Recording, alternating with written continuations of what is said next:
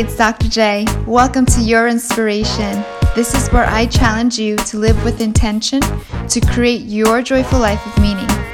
Welcome aboard. Let's get started. Today, let's explore this mind-body connection. What does it mean for your mind and body to be connected? We are our thoughts. We forget the gravity of what such a concept tells us. When we're uncomfortable, our bodies give away the secret to others. The lie detector test was created to measure our body's physiological changes.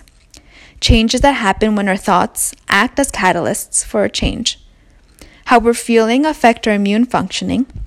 We're more likely to be susceptible to diseases when we're sad, depressed, or angry. Our bodies and bodily reactions are so closely tied to our thoughts, aren't they? How strong of a connection exists between the mind and the body? Well, many of us believe that our physical state affects our feelings. That is, when we're sick, we're miserable. Many believe this cause and effect relationship to be unidirectional. In reality, though, our feelings, thoughts, and even our environments have a multi-directional effect on each other. They feed off of each other. This is what the mind-body connection is all about. Consider patients who suffer from post-traumatic stress disorder.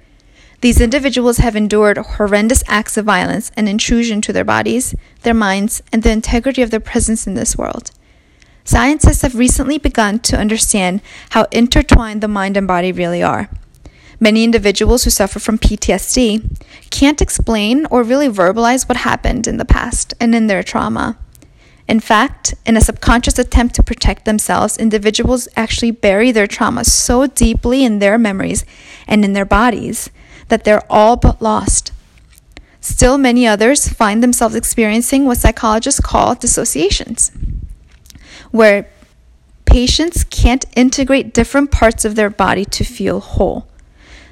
This means that they simply feel, for example, that their arms are separate from their bodies, or that feeling they get when they rise out of their bodies and they feel like they're watching the room from up above.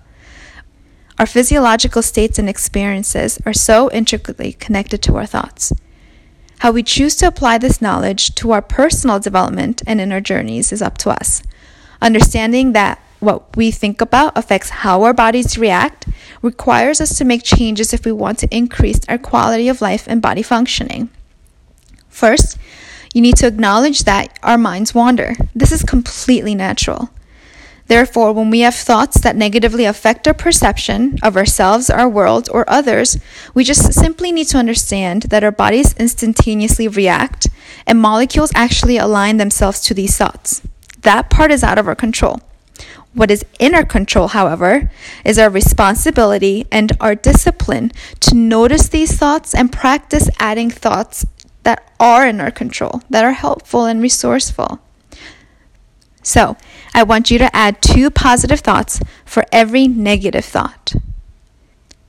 Secondly, we really need to take care of our bodies. Proper nutrition and exercise are critical for positive emotional states.